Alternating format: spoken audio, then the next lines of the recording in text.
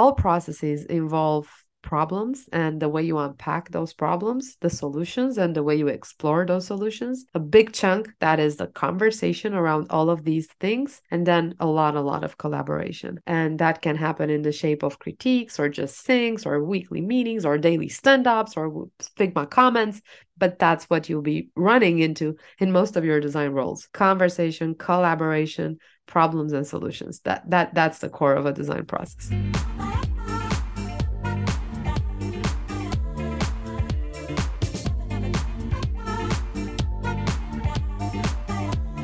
Hello, everyone, and welcome to a new episode of Honest UX Talks. As always, I'm joined by Anfisa, and today we will be tackling a topic that's super interesting for junior designers, mid-weight designers, senior designers, probably all designers out there. And the question we will be unpacking today is, what are the differences between the expectations for the design process and the reality? So, expectations versus reality when it comes to design processes. It's a topic that probably we've all had to navigate in our careers because we've all seen the frameworks, design thinking, double diamond, design sprints. We are, in a way, sometimes socially bombarded by these options. And then how do they actually work? And are they actually linear? And how's the reality of designing? This is what we're going to be discussing. But before we do that, our weekly, how was your past week, my dear? Hello, everybody, and welcome to the next episode. My past week, actually, what was happening last week? I think I started being much more active at working on my course, so that's the highlight of the last week. And it's getting a bit crazier and crazier to mix it together with the work. So my work become more and more intensive and based on the new process, actually, another relevant part of the topic today. Based on the new design process we are working on. In fact, it's not design process, it's collaboration process with the development teams. So based on that, the whole process becomes more intensive. And so I handle or juggle a lot of like deadlines right now. At the same time, I'm trying to focus on my course so I can actually build it and deliver it hopefully in April. That's what I'm targeting. So yeah, it's a bit of a messy period, barely keeping it up. But yeah, the good thing is that this week I'm going for a vacation in a couple of days. So I'll be able to take some time off finally and to actually rest. Because I think I mentioned it before that this winter I didn't have an opportunity to take some time off and rest due to the home renovation project. Anyways, how about you? How was your week? My week was also pretty intense, I think. Although I was just posting on LinkedIn a couple of days ago that I'm in some sort of social media burnout or like just not very creative and inspired to keep posting. And I'm not as active as I used to be.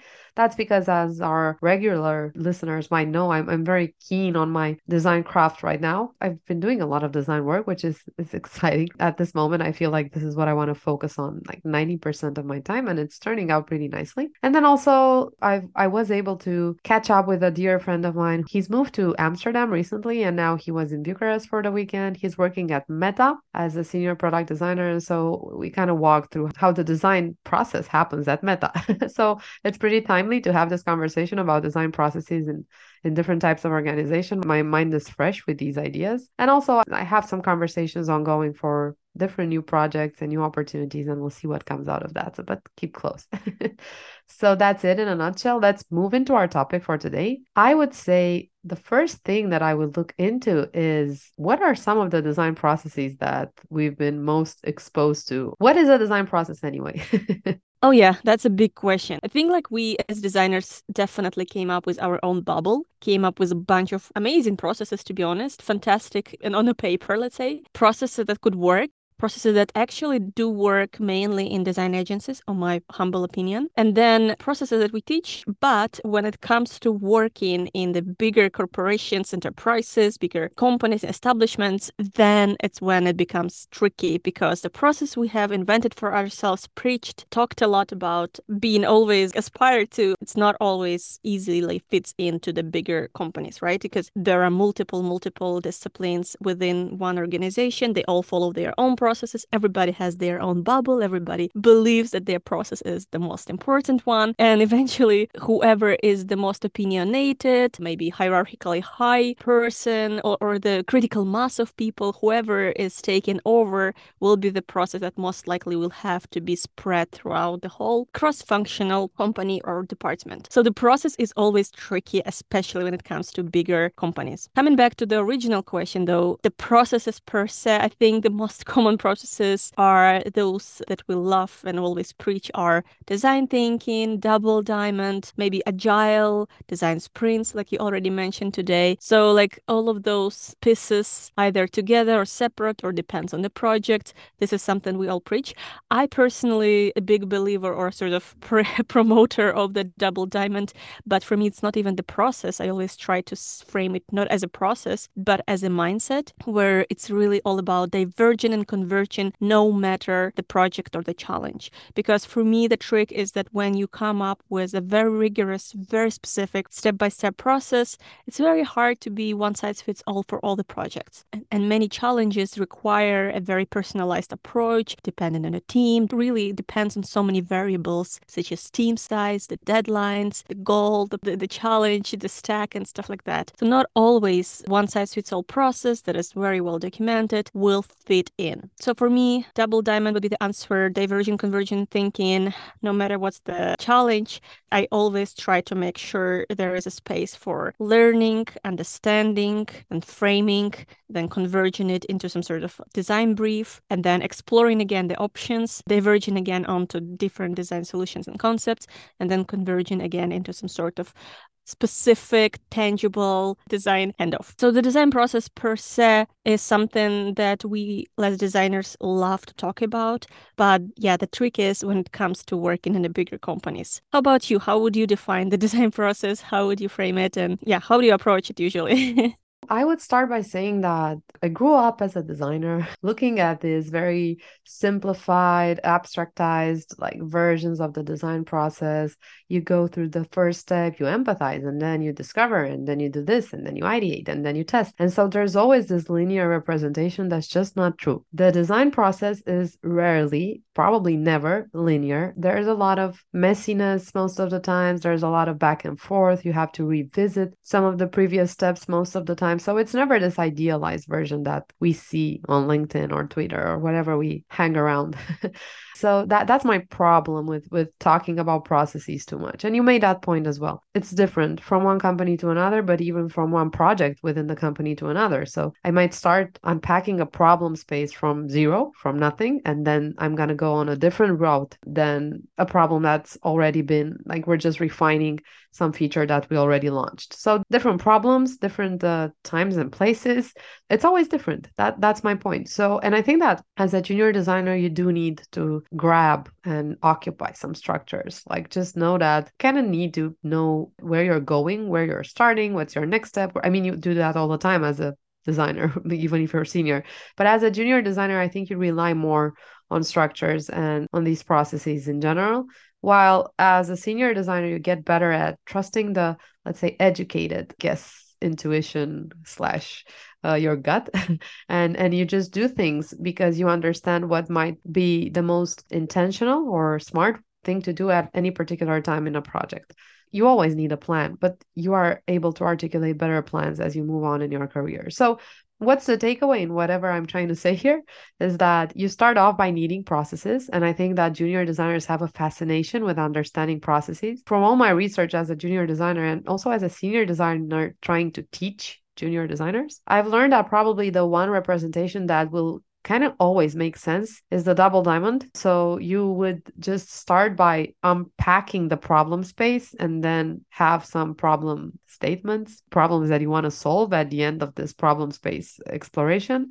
And then you go ahead and unpack the solution space, diverging, exploring multiple solutions, and then choosing the best ones or one. So that's the kind of mindset that I think we can keep from processes. And I mean, everything kind of makes sense. Even the design thinking process, sprints might be great in some setups, but they're not a universal solution for doing design. And they have a lot of downsides to them. So what I would do is like, even as a junior, I would take processes with a grain of salt and try to think more about problems and solving problems, right? And how do you do that? It's not an easy question to answer as a junior, but I think it's the right mindset. Those are my thoughts around it. Do you want to add anything to that? Yeah, it's actually interesting because once you were saying that junior designers do need the process, and it's true that in the beginning, and we always preach it and discuss it, and as a trainer of design, I always talk and preach the double diamond. But when it comes to reality, it's never this polished, beautiful process, and it comes down to how you think. So it's always recommended that you start with some sort of framework. It guides you, it helps you, navigates you.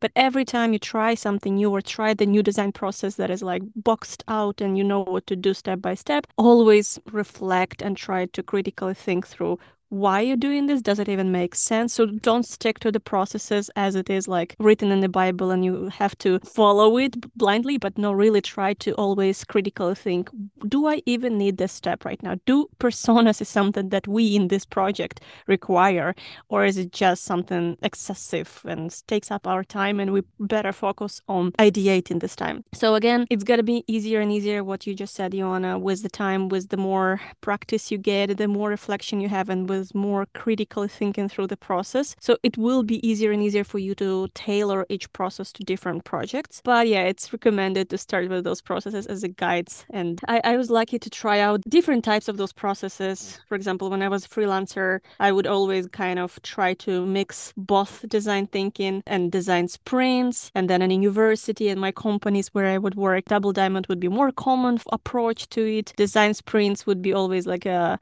sort of here and there, like in startup context and then enterprises context. Good thing about the design processes is that they always come up and there is always something new to learn and to try. But then it's up to you how do you understood it, how it went, how you reflected on this, and how it really helps you. There is a chance it might not help you and then next time you're not even using it. So it's just process is like a tool for us to understand, to learn, to start using. Your thinking still is the core, while the process is the tool that you hone and then hopefully use to navigate the project into a better, more structured and, like you said, intentional direction. Yeah, I totally agree with everything you said. I would move it a bit into like you've been lucky enough to explore different processes and you've had the room to experiment and try different things in different projects. So how do things typically happen in freelancing versus big companies, small companies, maybe just this triad of options, right? Agencies have a particular type of process, and I think it's very specific. I wouldn't go too much into that, but I'm very interesting, and I think the audience might be interesting to understand how do things differ between a startup, a big company, and your own freelancing gig? Yeah, I agree that let's probably focus on more product design specifics rather than agency when it's more like UX, UI or specialities. I would be actually coming back to that point that I made earlier at the beginning of our conversation with the fact that the bigger the company, the harder it gets, simply because you would have multiple functions within your company and they all have their own processes, best practices, recommendations, they're all double diamonds or whatever, and they all want to follow it. And so the process in which I was put in would always depend on that company. So when I was working in the enterprise companies, actually I worked in two. In the first enterprise company, it was very much waterfall, and usually waterfall, it gives you the space for the classic double diamond or design thinking, if you wish, to go through all the stages. So yeah, like the bigger the company, the more waterfallish it is. At least it was like this in my experience. And then the smaller company, the more agile they are. And I guess the agile usually correlates with the speed of development, with the fact that you always build and test and iterate and you go through those loops versus top down, start, analyze, develop, test, put it out in a couple of months and stuff like that. So, right, it really depends on the context you're in. So first enterprise was very much waterfallish and our process was super double diamond, but there was a lot of problems. And I think there's still a lot of hate towards waterfall, even though I feel like it's not the worst process in the world, but it works for the big companies because every department has their own turn and there are some crossovers for collaboration, but at the end of the day, everybody has their own process they could practice, and because there is not so much conflict in the collaboration, many departments would be happy. However, obviously, the typical critique is that it creates the siloed environment, not enough space for collaboration, everybody's going through their own process, there is a lot of misunderstanding and misalignments in the process, and that creates this kind of hate for the waterfall. The other company I worked for was using, I believe it's called SAFe, which is like Agile for Enterprises. And that was interesting, a new thing for me, because I used to work with startups and Agile way of working, typical Kanban was my way to go about things. And I thought like, great, Agile for enterprises, that should work. That should be very iterative. That should be always build and test. I like it. Let's try it. So I started working in this SAFe environment. And then very soon I've learned that it's also not the great process. In fact, I think it's the least productive process I've ever worked within the company. The company was a big organization, thousands of people, critical mass of which were developers. The developers would be then driving how things are built, what is picked up, how things are sort of prioritized and voted for. And so for me, when I was going through this, because designers were like this shared service, we were centralized under design. So we had our design structure, hierarchy. We were a small team. We had our product teams, but we were like 1 or 2 designers per product where, we had like 50 developers and 1 designer. And so we were sort of a shared service. Depending on the project, we would just jump here and there. And because the developers were critical mass, it was very, very hard to build the case, to build the design culture, to build the sort of design maturity within that company, even though our hierarchical department, centralized department within design was pretty mature, I would say. We had great processes. We have really great designers, a lot of thinkers. The Double Diamond was really present and we had a lot of like design collaboration. But when it came to implementing it and making a case in front of the developers, sort of them making them picking these things up, it was very hard. So for me, you can build whatever you want. You can build all the beautiful castles as a designer. If your design unit is not strong enough, it's not presented enough, it's not, let's call it, have a seat at the seat table, it's gonna be very hard. And unfortunately, SAFe put me as a designer in that position. And I remember it was just not effective at all. So yeah, like for the portfolio, the projects would work, but then in the product, it would never make a cut. And yeah, that was a bit of a trick. And then recently, as I started working at Muves 1 year ago around, I was really interested in this new kind of how company is organized and works. So we work in the product tribes. Our teams are much smaller. We have a concept of product trios. So let's say 1 product department would have 10 people. Product trio would be consisting of PM, developer, tech lead usually, and then designer. And this product trio would always prioritize, do the research, kind of do the digging and prioritize what should be built. And as a designer, you always have the seat at the table, right? And that makes you as a designer be able to make a cut and sort of prioritize what is important for the product while you can practice your whatever process, right? It could be Double Diamond, design thinking, whatever. Started working in this sort of decentralized way when I'm a part of the product rather than the design structure. I was still in design structure, but I was more embedded in the product. That gave me a chance to make a case, to be heard, to kind of prioritize the right things. And that was much better. But now, as I'm working in this kind of environment, I am missing collaboration with designers. So I'm more cut out of the design culture, of the design process, of best practices we could all learn from each other, and much more embedded into like what's developer doing. We're a little bit more agile. So we kind of follow the Kanban. In Kanban, it's also tricky because it's very, very focused on development. There are 2 things about Kanban. There is an upstream and there is a downstream. And the Kanban downstream is when you pull those tickets, whereas the upstream is when you're shaping the priorities. So as a designer, I'm mainly working in this upstream when we're like prioritizing things. But when it comes to everyday routine and guys like developers going through the tickets, it's very downstream and I usually am not embedded there. Long story short, there's so many processes, so many companies, so many ways of working.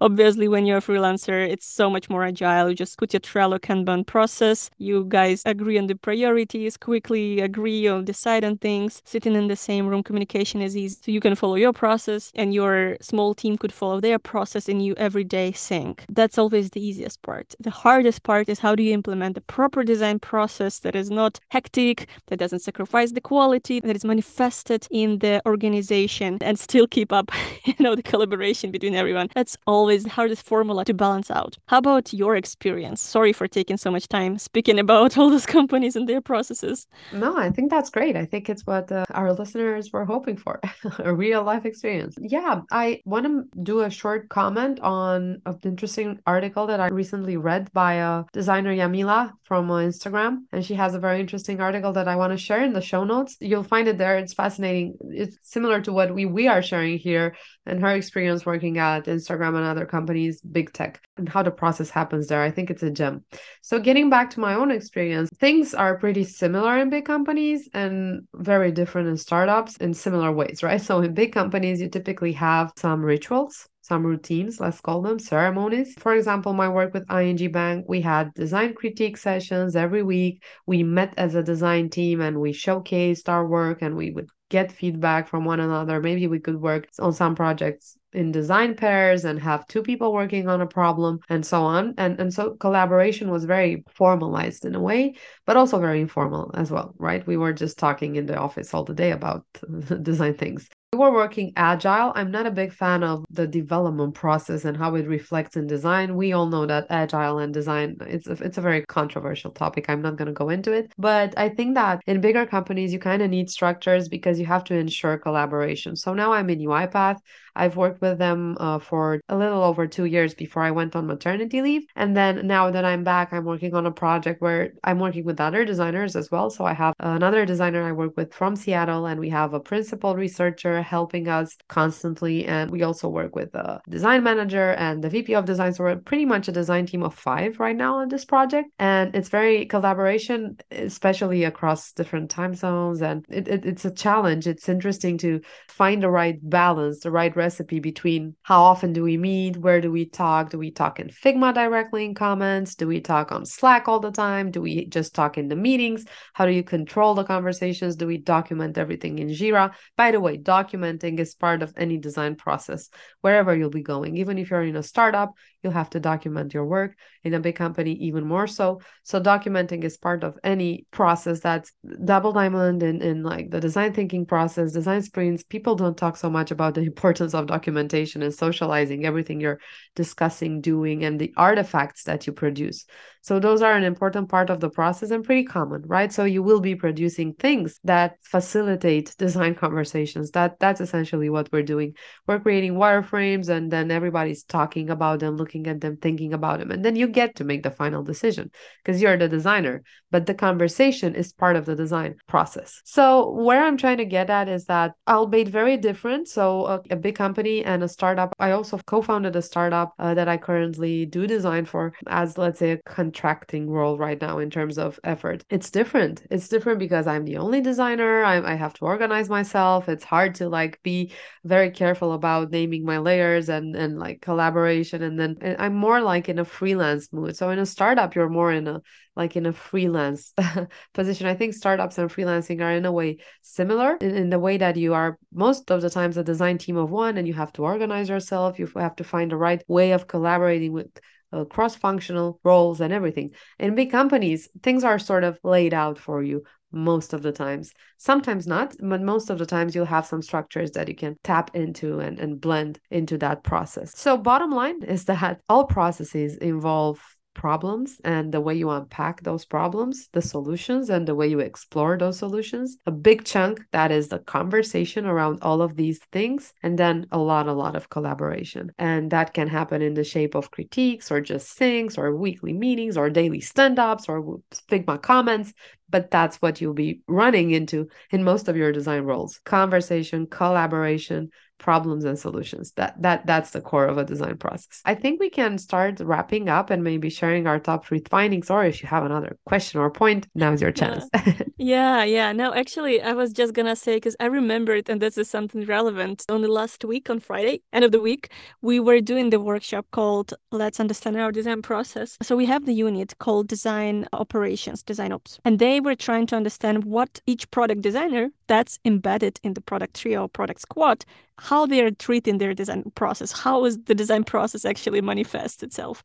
What is interesting is for me is that so we were having this exercise, we were mapping out every step, every collaborator, every tool, problems and opportunities around our processes.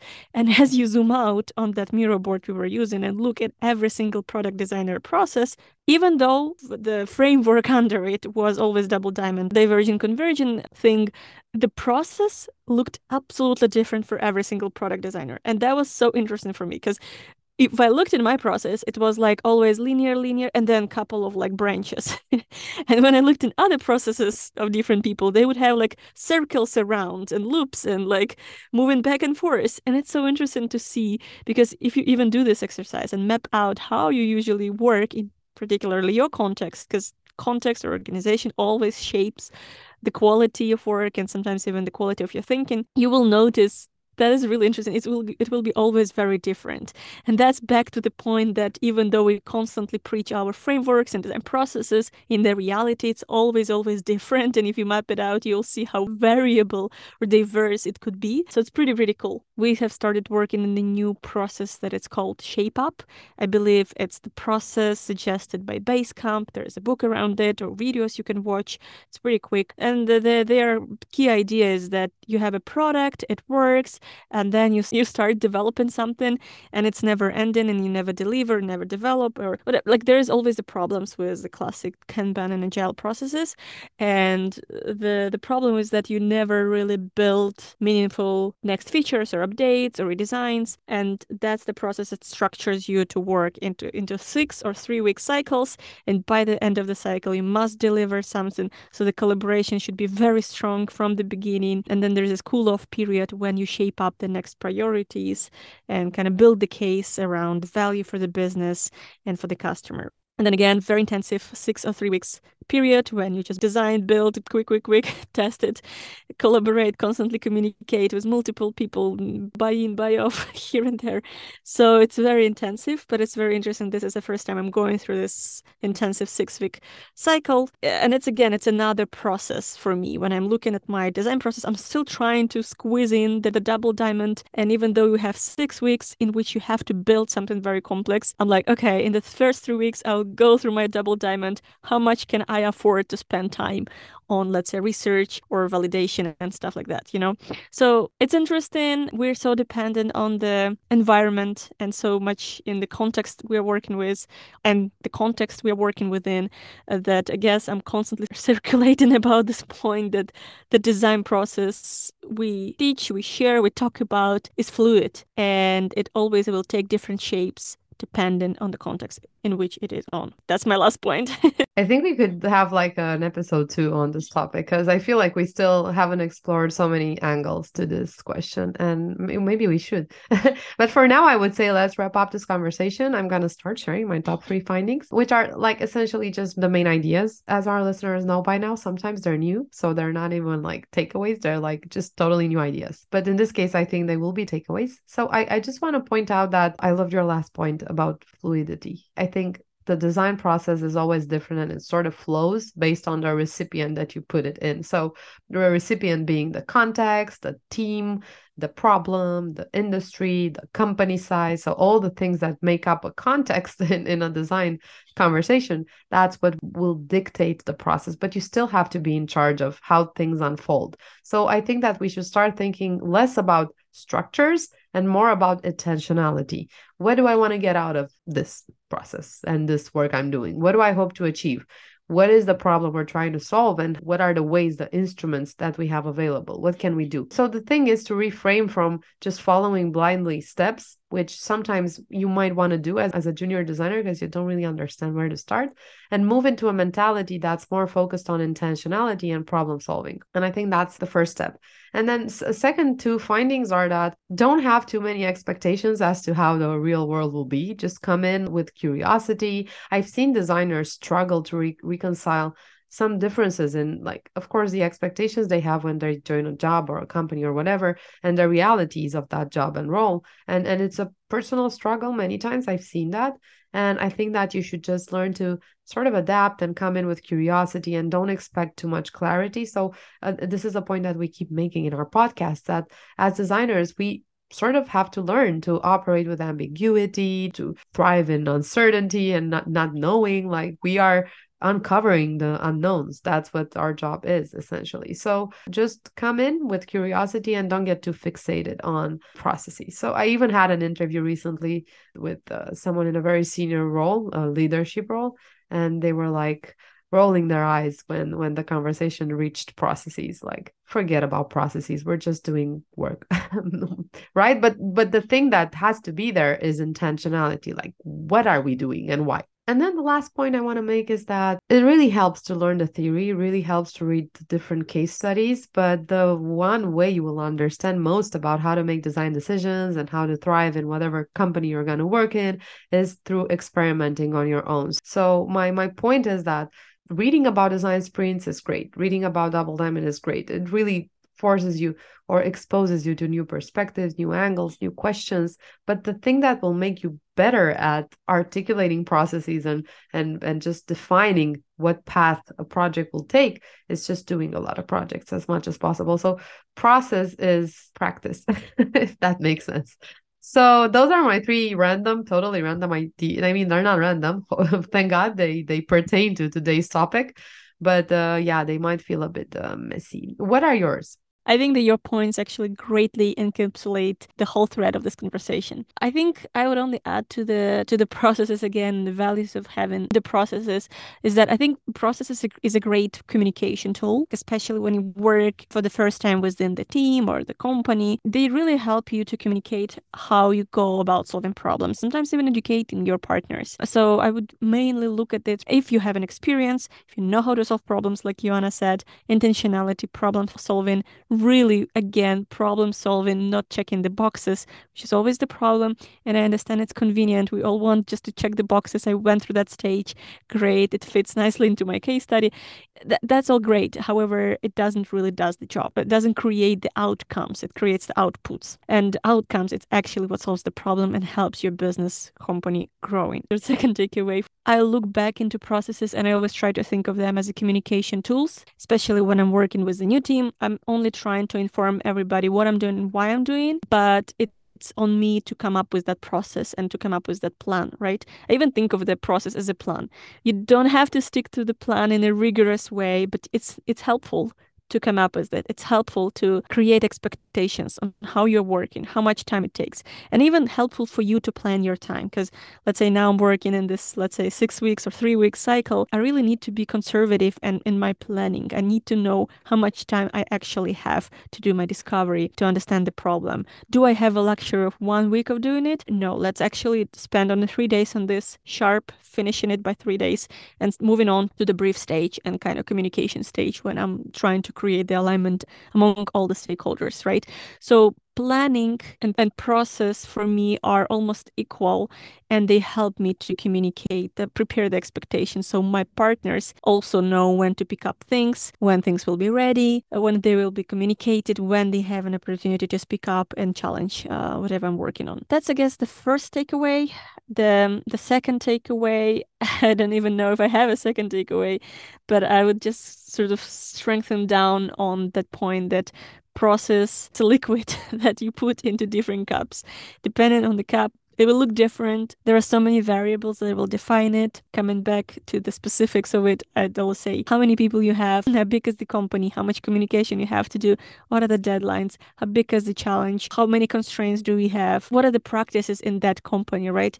The more UX mature company, the more collaboration you probably have, the more collaboration you have with designers, with stakeholders, with partners, with, I don't know, support sales, etc., etc. It really would define your process, maybe sometimes even inspire a process to come up with better results. But sometimes you work in a very hectic startup-ish environment when all you have is one room, sitting together, brainstorming quickly, whiteboarding together, quickly solving problem, no time for the communication and buy-in. You just push those pixels as soon as you come up with a solution or hypothesis that you want to test. So fluid, different, depending on the context. Don't expect to practice perfect process in a rigorous way, check mark those boxes, because it's probably never going to happen to you. Those boot camps that, and actually my even course that goes through the beautiful process, it's for you to try, to experience, to one time go through the perfect process with all the box checked, but to not stick to it. It's only for you to experience it.